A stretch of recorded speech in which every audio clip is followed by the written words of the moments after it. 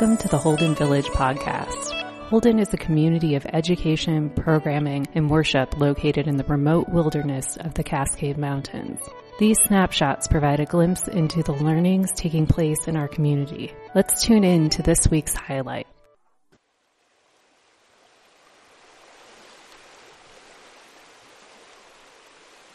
Hi, my name is Thomas Rex Beverly. I am a field recordist, which means I record all sorts of sounds outdoors.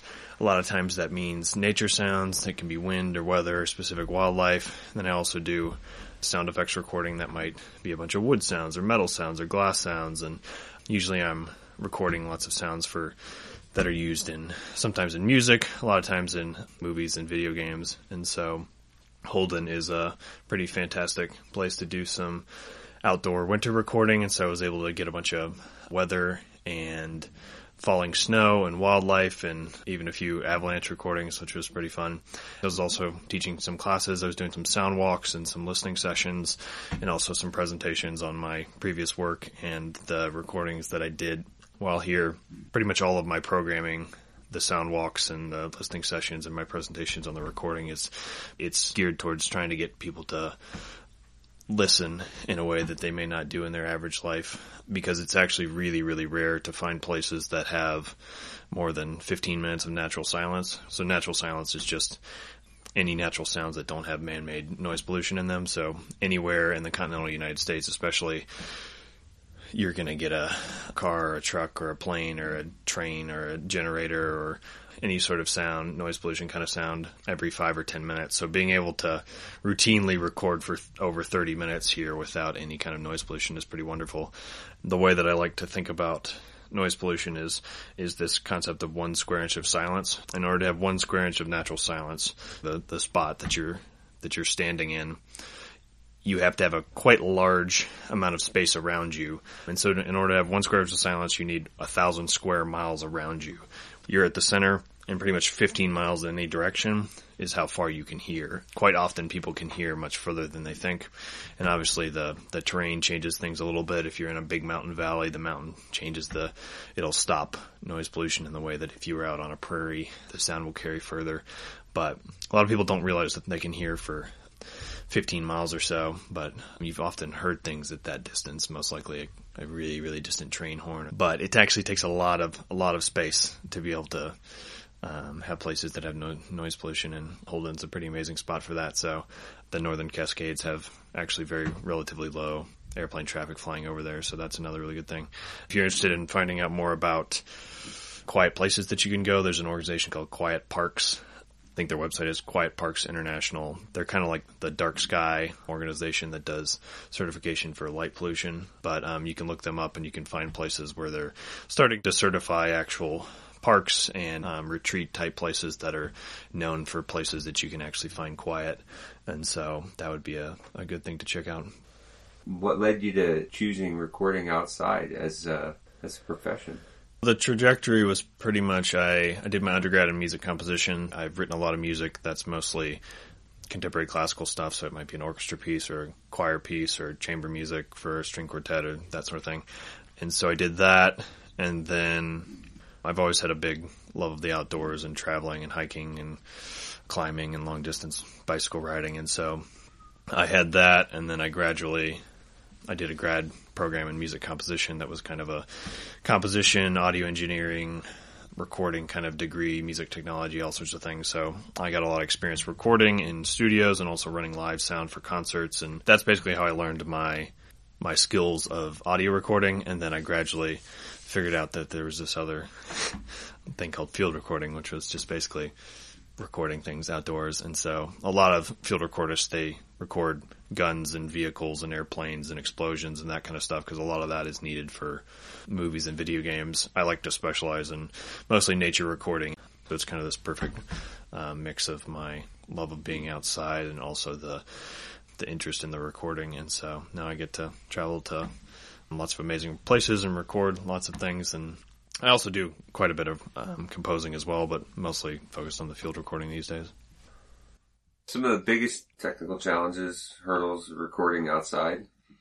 Generally, it's just moisture. It's going to be rain or snow, and so there's various tricks with that. This was my first big winter recording trip, and so it's difficult to keep microphones dry and keep batteries warm, because if the batteries get too cold, they stop functioning. Like your phone will die if you're out on a ski slope and you pull it out of your pocket for too long, it'll die. The same thing happens with my batteries for my recorder, and so there's challenges with the cold. There's also challenges with the snow and the rain, and that generally will look like I figured out a way to basically make a mounting system for the microphones that has a waterproofing kind of cover on that, and that works pretty well with rain and snow. And so I have a version of a microphone setup that I can leave out in the woods and record for 12 to 16 hours because it has a waterproof kind of coating that lets the air through, but has a water repellent molecule on it.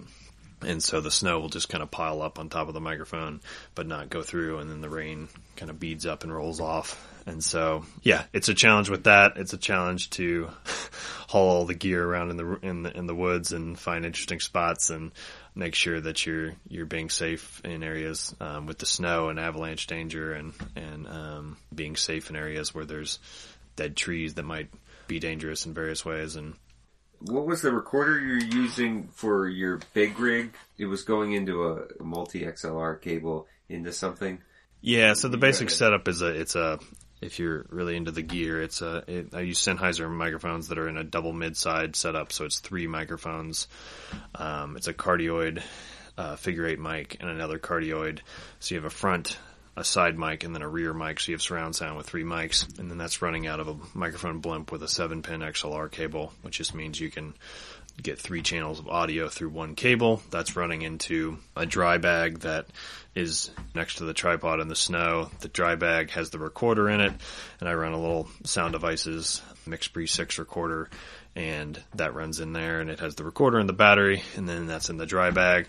And then I usually dig a hole and bury the whole dry bag in the snow, because the snow helps for insulation and actually keeps the bag warmer if you bury it in the snow. And then that's also good because if there's rain or snow, then you're not hearing the sound of the raindrops or the snow falling on the dry bag, because that'll have a kind of plasticky sound, which is different than the normal environment. So yeah, that's basically the setup. In your sessions, you talk about turkeys trying to take off as sounding like helicopters, and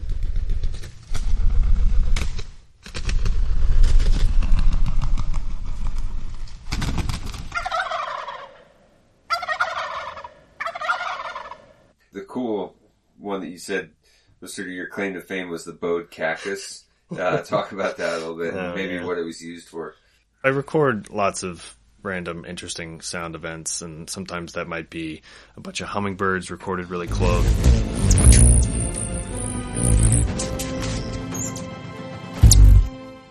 Sometimes it might be me squeaking a whole bunch of giant metal gates at a cattle ranch and making these really eerie, screechy metal drones. Sometimes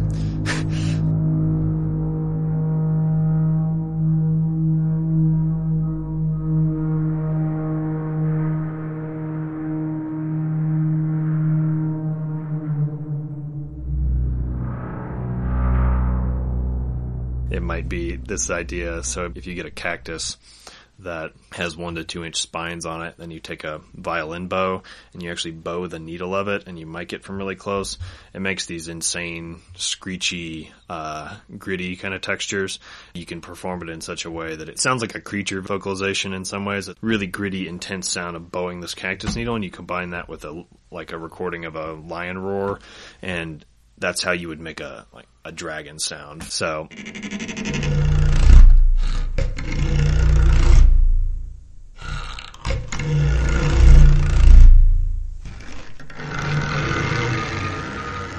those are those sound like a weird thing, but they sound pretty neat when you hear them. So sometimes I'm finding really interesting sounds in a really weird sound source. It's like, who would think to bow a cactus needle, but it actually makes these insanely interesting gritty textures that sound designers can use in combination with other sounds to design a creature that doesn't exist. Like if you're making sounds for Lord of the Rings, like orcs don't exist, so you have to design the sound of that creature using lots of other different elements. And so that's part of what I do, is give them raw materials to work with. It's been wonderful 2 weeks here. Made a ton of recordings, probably 150 hours or so of material, and was able to get some wonderful recordings of winter around Holden Village, and it's been just very thankful for the time to be able to spend here as a visiting artist.